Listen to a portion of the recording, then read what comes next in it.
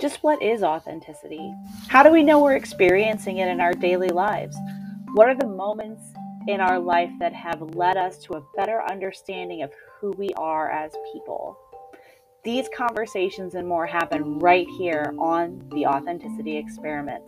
I'm your hostess. My name is Megan Williams. I'm a licensed therapist in the state of Arizona, and I have spent my career helping people find their most authentic versions of themselves and live and grow inside of that authenticity. And now I get to share the stories of people who have taken their own pathway to authenticity.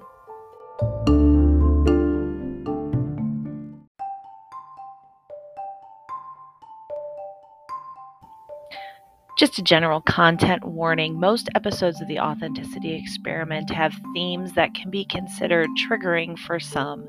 Please listen at your own pace and understand that when people tell their stories, it's part of their healing journey. And by listening to the stories of others, we can feel less alone.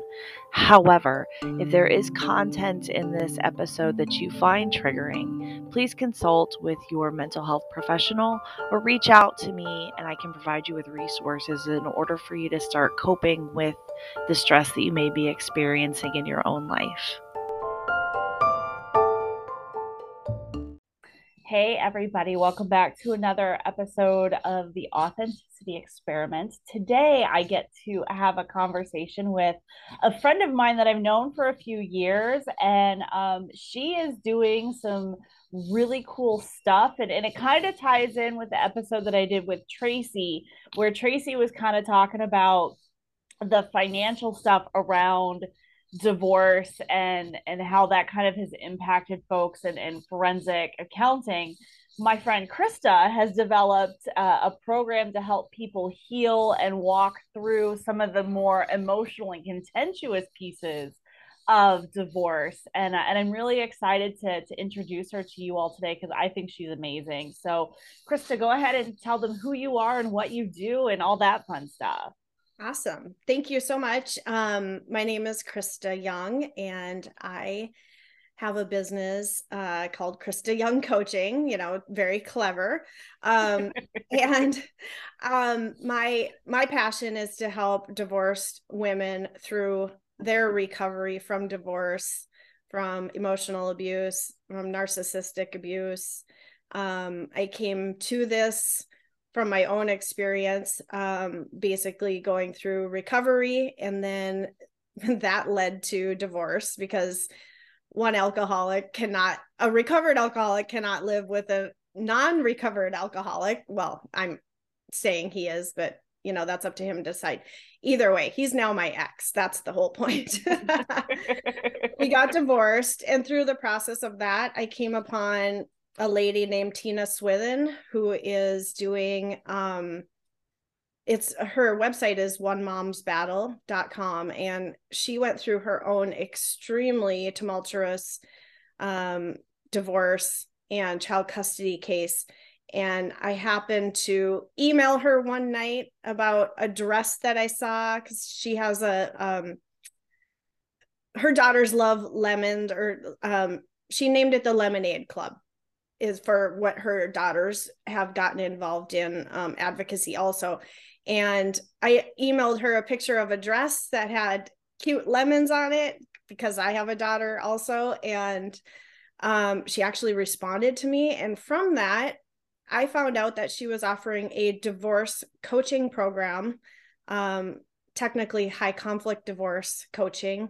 And I signed up for it just because I trusted and believed in her, and totally took a leap of faith. I did that course in January and February of 2021. And then I went on to do a life coaching course that was a 10-month program with Martha Beck. So I'm a certified Wayfinder. How do they say that? I guess it's a Wayfinder life coach. And so I have the high conflict divorce coaching certification as well as the Wayfinder life coaching certification. And so I put all those pieces together with my recovery, my divorce, the training and certification, and started my business basically in September of 2021 to serve women who have gone through something like I have. And I came into the situation just feeling very beat down and not really knowing who I was anymore. And I want to help other women who have been through that similar type of situation be able to regain themselves also. It's so cool because I remember when you came to that place of like, this relationship isn't healthy for me anymore, and it's getting in the way of me being the best version of myself. And I remember watching you kind of struggle with that decision and what does this mean, and then stepping into your own power and just being like, yeah, nope, I'm good, I'm done, this isn't what I want to do anymore. And it was so amazing to watch that for you. Well, thank you. Yeah, it was a long haul from the day I got sober, which was April 15th of 2018, to when I filed for divorce was almost exactly 18 months. I filed for divorce October 11th of 2019. So I lived, you know, regaining myself to some level at least, which you can only do so much when you're still in a toxic situation and you're not out from under, I guess, the chaos, really. But I was healing and growing, and he wasn't interested in healing and growing. And I finally got to the point after staging an intervention with him, and the intervention never happened because his parents showed up for family day the day before and basically said, we told him last night, we tipped him off, and their goal was to completely thwart the intervention and come there that day to blame everything on me. And my mom was there, my stepdad was there, the interventionist, and me and his parents, his mom and dad, and the interventionists had never seen anything like that before. And he's done, I don't even know how many, maybe 1,000 or more interventions. And so I realized at that point that the only way for me to be healthy is to get out from under that situation. I mean, if that's his parents' mindset and that's his support system, there's no way I can compete with that. And so that was really the straw that broke the camel's back. There were a couple other little details in there too, but that, for the most part, just made me realize I am up against a brick wall with that family. So I decided to move on. I knew I was going to have to file for divorce if I wanted to stay sober and to get healthy. And from that point on, I feel like my growth was pretty huge in that 18 months, but my growth was, as far as a growth curve goes, I would say it was almost completely straight up and down after that. I mean, it was major. I remember January of 2020. I think it was 2020. It might have been 2021. But either way, I mean, I just remember the exponential growth from filing for divorce to maybe like 6 months after that. I felt like I wasn't even recognizable. And I'd already been doing 18 months, like the comparative between that day and the day that I filed for divorce was just, I was unrecognizable in a good way. And the 18 months prior, I had been doing therapy twice a week, recovery, all those things. It was just so clear that how much it had held me back and how broken I was. Yeah. And I love that you're taking that experience and finding a way to help other people walk through the same thing. Yeah. Because I do believe that lived experience in a lot of ways has, even without all the extra training, right? Like the extra training is amazing, but it's that lived experience piece that it's kind of like there's that automatic understanding and empathy and connection that happens. Yeah. And that sense of not being alone. Yeah, completely. And that brings me to what I'm trying to do for, or what I am doing for women, not everyone's story involves recovery, and mine did. However, what I'm doing is bringing that significant piece, because recovery was really, that was the piece, that's what got me out from under the relationship. So I'm bringing that piece to women who, whether they need recovery or not is not for me to judge, but I know that they come to me because they need help with something. They need help with their divorce, their relationship, getting out from under it, or maybe they're already out from under it, but they still feel stuck. Just because you've filed for divorce or are separated doesn't mean you're out from under that person. Right. There's oftentimes so many custody issues that linger for years. I mean, there's cases where it doesn't linger, but there are cases where it does. And either way, the emotional piece is keeping them stuck. And I am helping women I'm bringing the community where other women can surround them in a similar way to the fellowship of AA or Alcoholics Anonymous, so that they feel supported and so that they can also give back. Because the one thing I've found a lot with, it just seems to be universal, no matter who I talk to, whether they've been through recovery or not, is they feel like a lot of my clients they feel like they have a larger purpose in life. And it's not just getting a divorce and being a nurse or whatever. Well, a nurse isn't a good example because they're already giving back quite a bit. But let's just say you're, I don't know, an accountant or something. I don't know. Just something that isn't necessarily in the, behavioral health or mental health or medical industry for that matter, or teaching or something like that, where you're already giving a lot. But these women just want something more. They want to be able to give to other people. And why not be able to give to someone who's already been through it, even if they're just 2 or 3 months ahead of that person in the divorce process?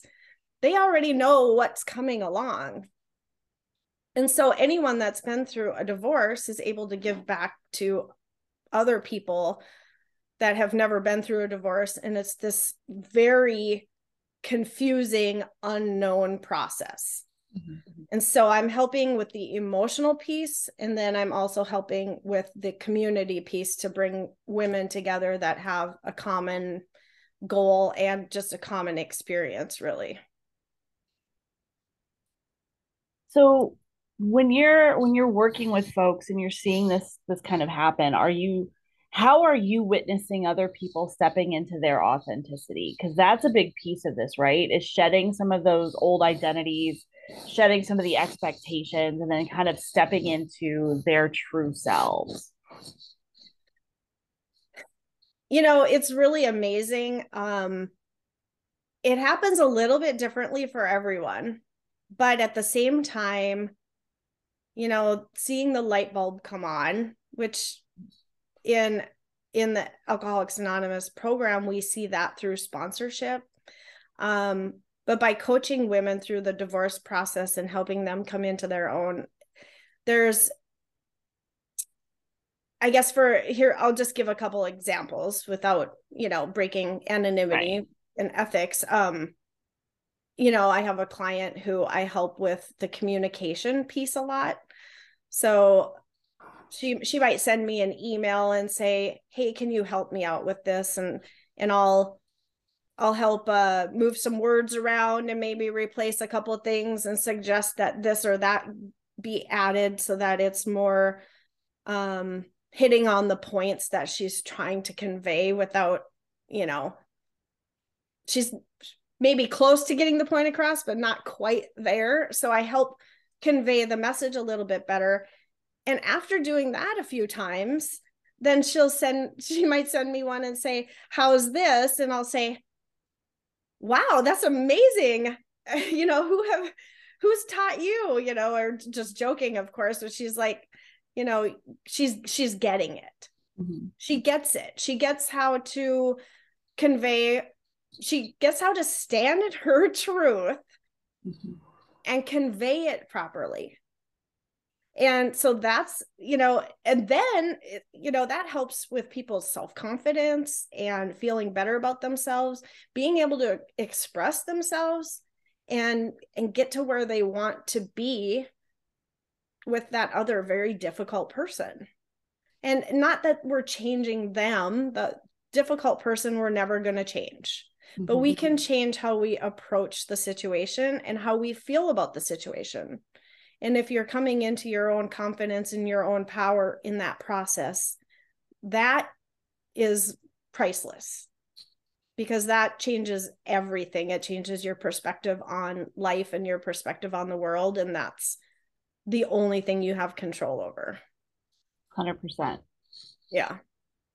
So being authentic in yourself is the key. I mean, that literally is everything.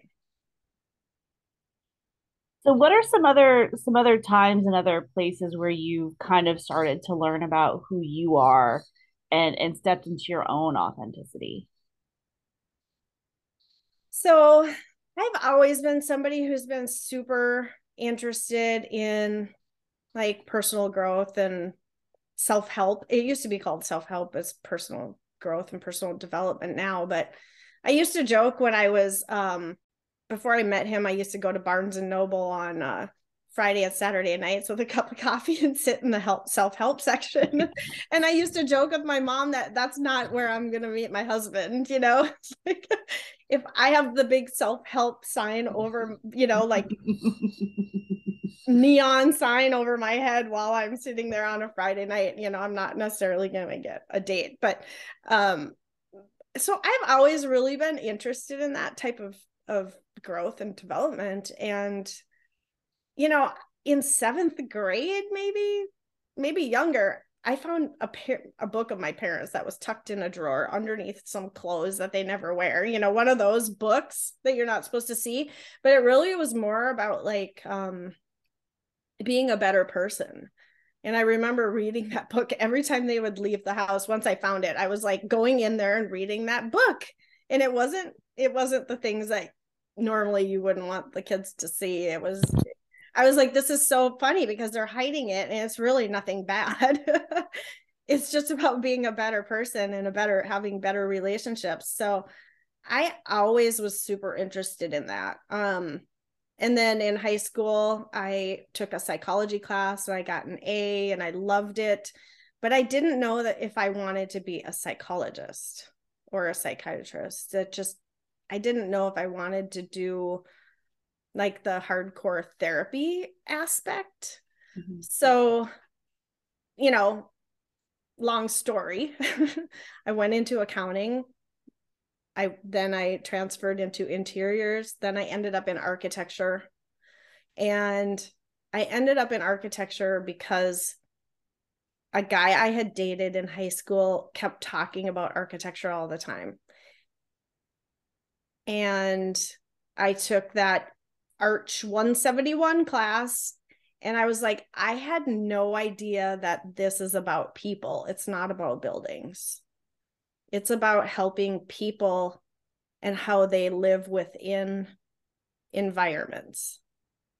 And once I realized it was basically environmental design and behavioral design, I fell in love with it. I really wanted to do houses for people because I wanted to help them with how to live in their lives. And then I realized over the years of doing a lot of architecture and working in that field for many years, that it was just so much more about the technical aspect that I took the opportunity when my daughter was born to take a break from that. And at that point is when I was doing the business management for my ex's business. And then when he and I, you've already heard the other end of the story, which is when he and I weren't doing so well, is when I went into recovery. And then that led me into coaching. And I feel like I've come full circle. What I really wanted all that time was to help people be happy and have joy in their lives. And I just took a really long detour. But the interesting piece of that whole story is that I am now dating the guy who introduced me to architecture in high school. That's so cool. I know, we reconnected on Facebook.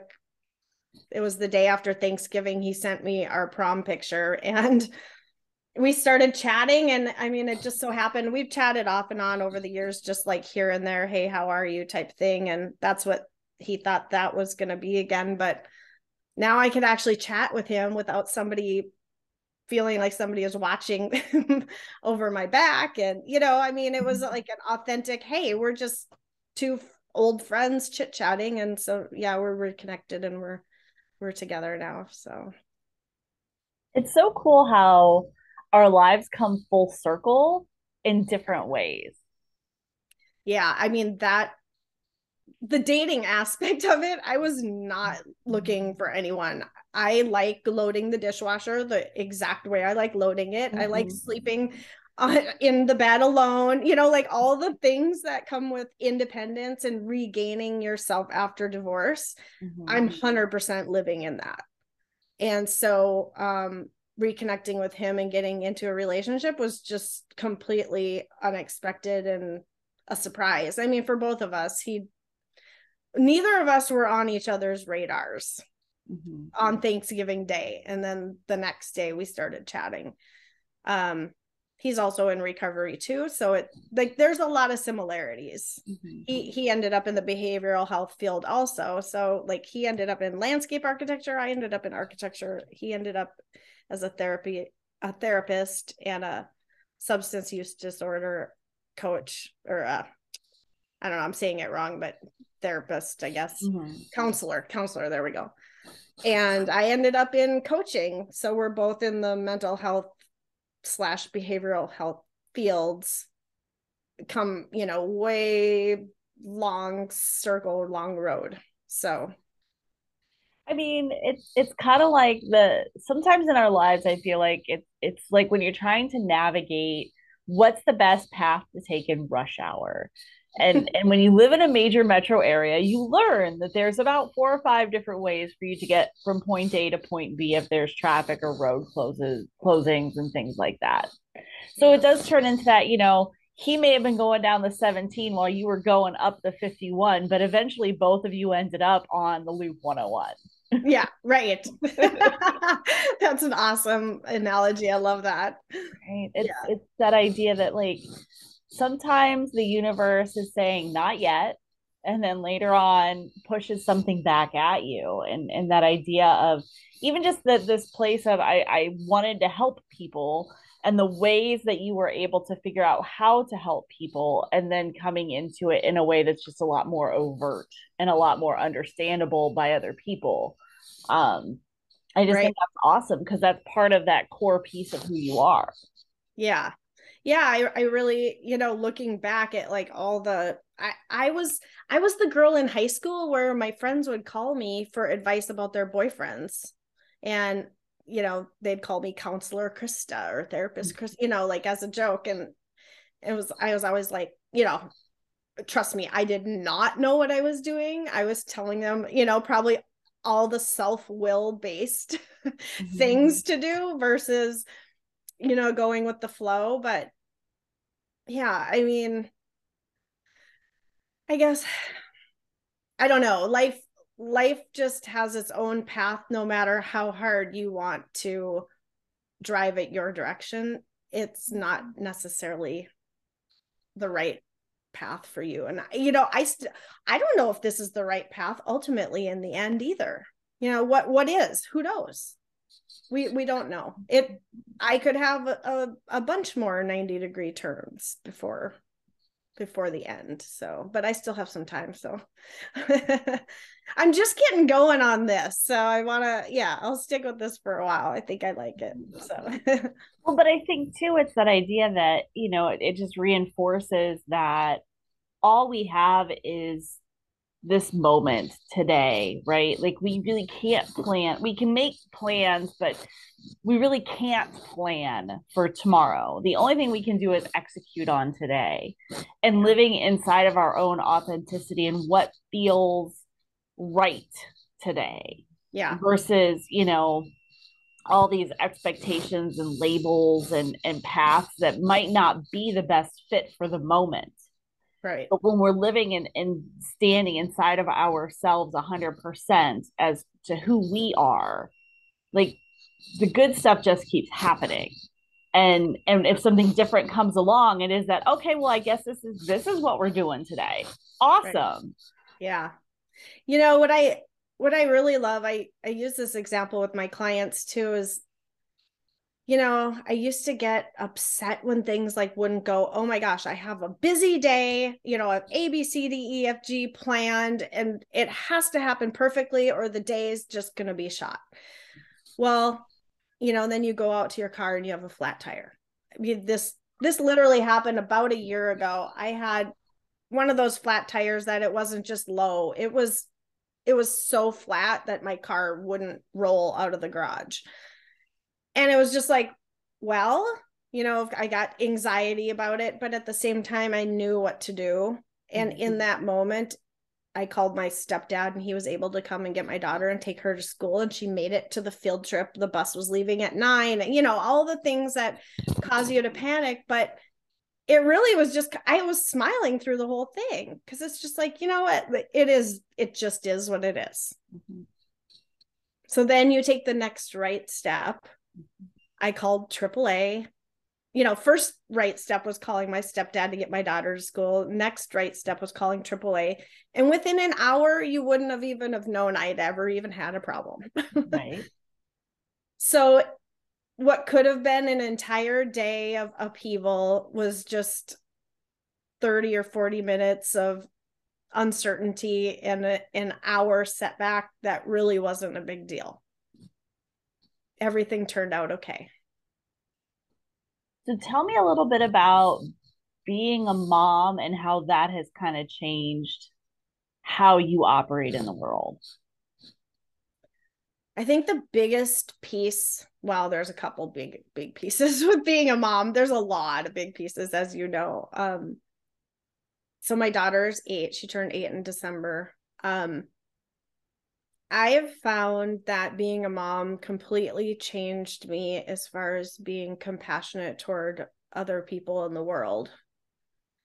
I used to be the single adult that was annoyed by the crying kids on the airplane.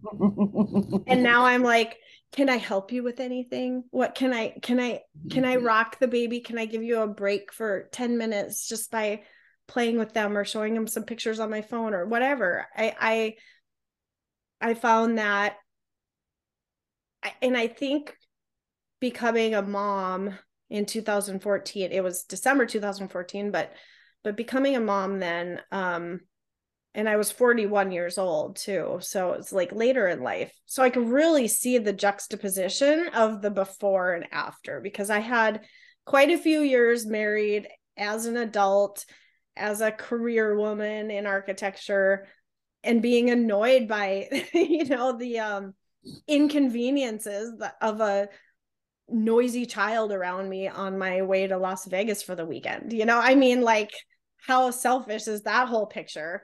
Versus now I'm not drinking anymore. Now I'm not going to Vegas. Well, I'm no longer married either, but all the pieces of that, I'm just trying to help other people handle being a mom and doing the right thing for their kids. Mm-hmm.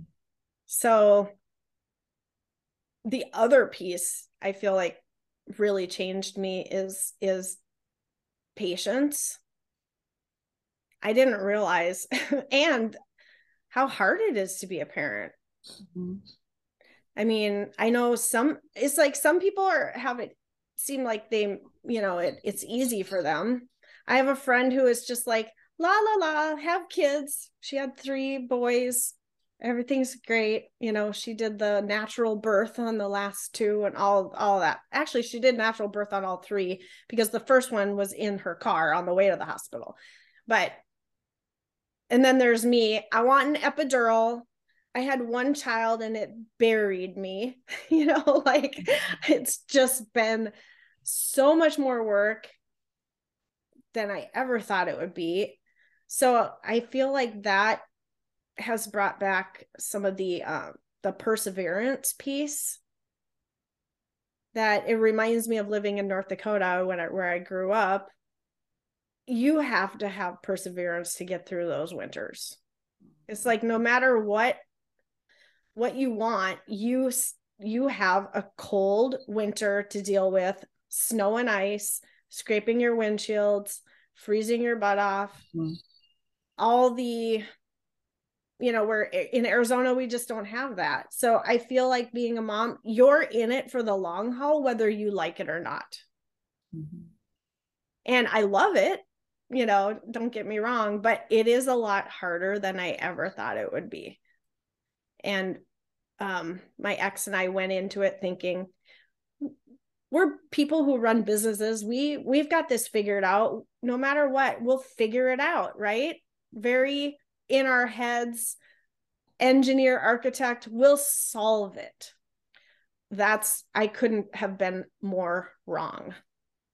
I ended up in the hospital at 3 months when she was 3 months old and stuff, because I was sleeping 2 to 4 hours a night and breastfeeding and all this stuff. And I got a sinus infection, and the antibiotic, I ended up with pancolitis from the antibiotic being pretty harsh, but it was because I was run down. Mm-hmm. I was doing probably all the wrong things. And so yeah, being a mom is hard. It's hard. She's delightful. I wouldn't give her up for anything. She's cute. She's smart. All the good things that come along with being a mom. I mean, we hit the jackpot. Mm-hmm. But it's hard. I don't have the me time I would like to have. But I do have to say that being divorced and sharing the 50-50 custody is a blessing. Mm-hmm. Because even though I wish he would do some things the way I would like him to do it, having that free time, I feel like, is almost imperative for me. What I think is interesting, so, and I'm sure that your little does the same thing that mine does, which is holds this gigantic mirror up for me. That's an understatement. There are times when I get my words with my inflection and my tone parroted back at me. One of my favorite phrases that I use a lot, and people that know me know I use it a lot, is "Can we not?" And, and the other day, I think I was singing, or I was being silly, or just doing something that was, me. And she looks at me very, very matter of factly, and she goes, "Mama, can we not?" Oh my gosh. I bet you just wanted to crawl into a hole and be like, oh. I looked at her and I said, "Little girl, what did you just say to me?" She's like, right? I said, "Can we not?" And I said, okay. Yeah. That's what we're doing today. Awesome. Right? But you got the point. Well, but then I did whatever it was that was annoying her louder, because I'm also a gigantic toddler when it comes to right. Oh my gosh. Well, our daughters are pretty close in age. Is your daughter 7 now? Yep, she just turned 7. Okay, so yeah, they're about a year apart. So, it gets better. My daughter's only 1 year ahead of you, but it gets more.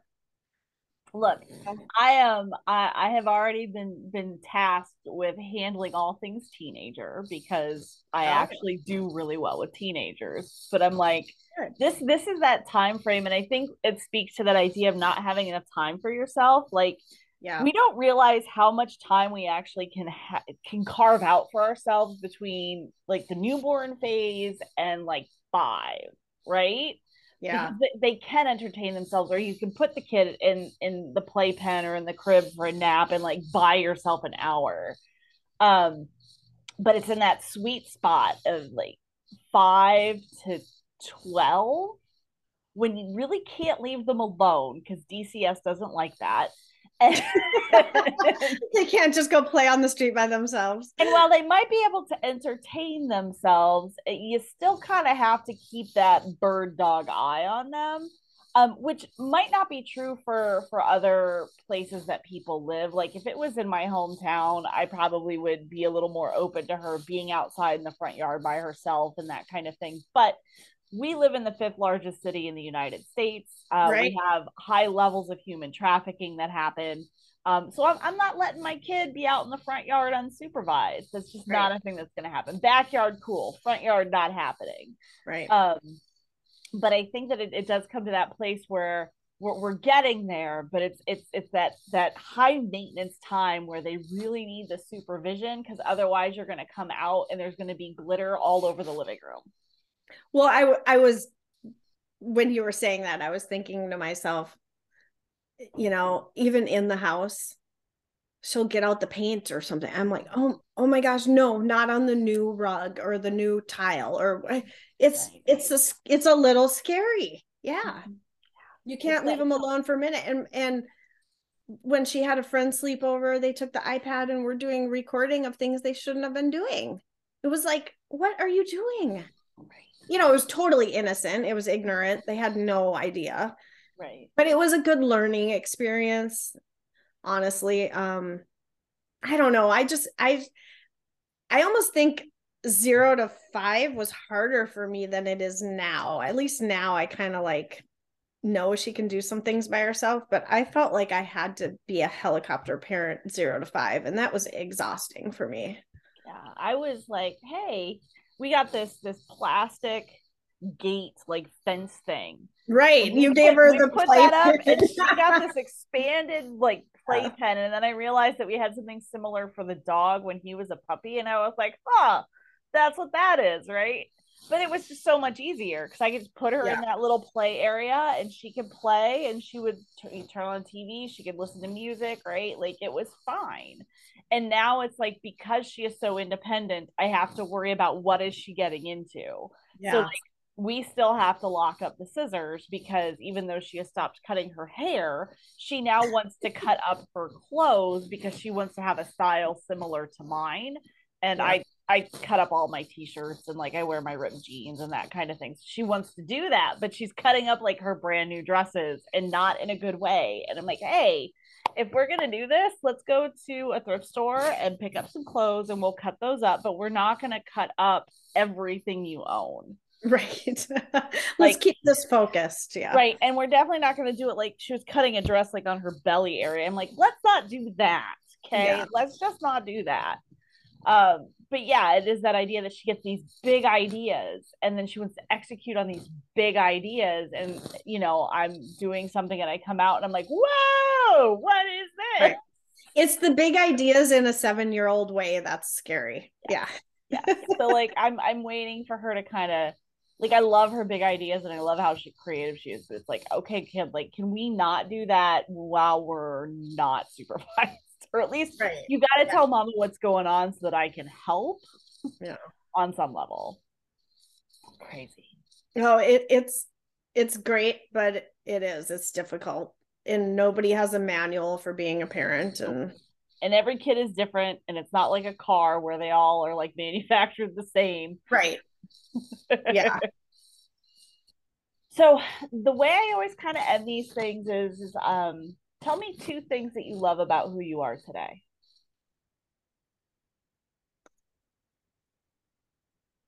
Well, I would say one of the things is kind of a global thing. I love that from the minute I walked into recovery, the IOP program and the AA meetings, I've just 100% been presenting myself.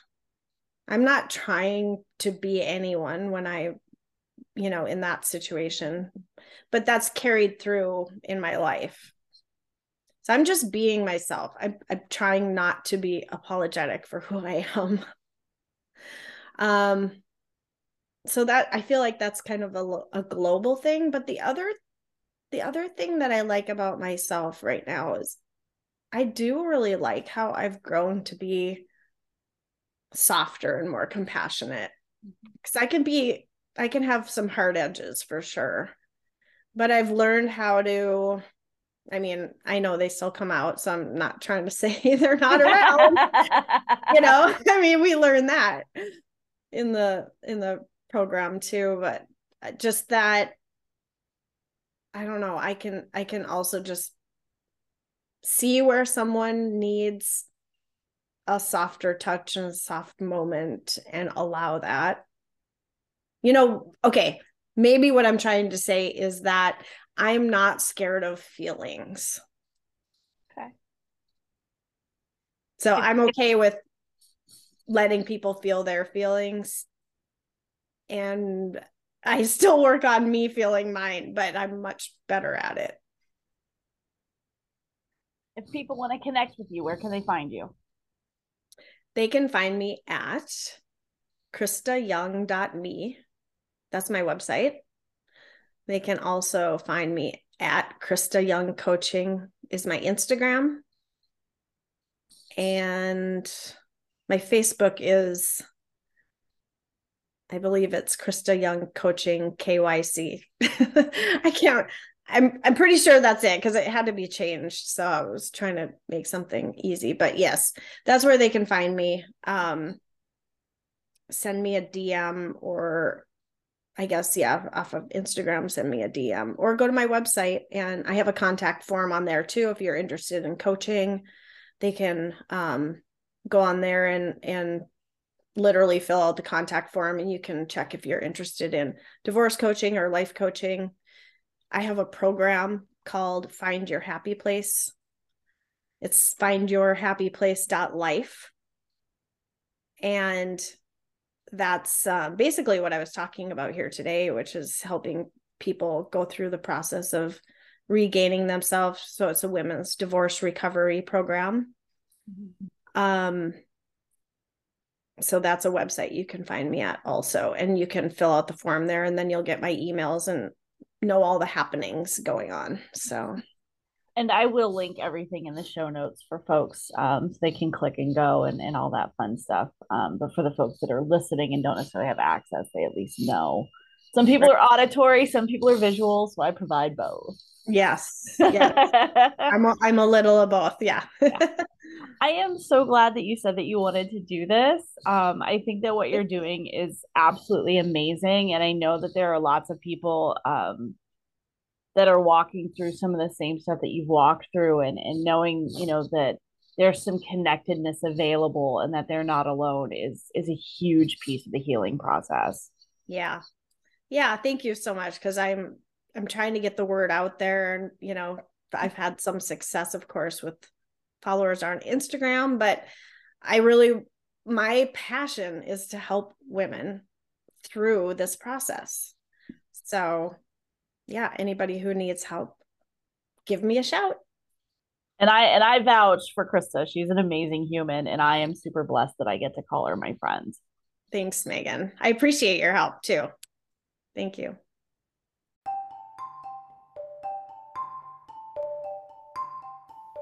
Thank you again for joining us for this edition of the Authenticity Experiment. Everything you need to know will be linked in the show notes, especially how to get in touch with our guest from today if you are interested in finding ways to connect with them more, and ways to connect with me if you are interested in having this conversation yourself. I appreciate all of you who have taken the time to support this project, and I will see you down the road.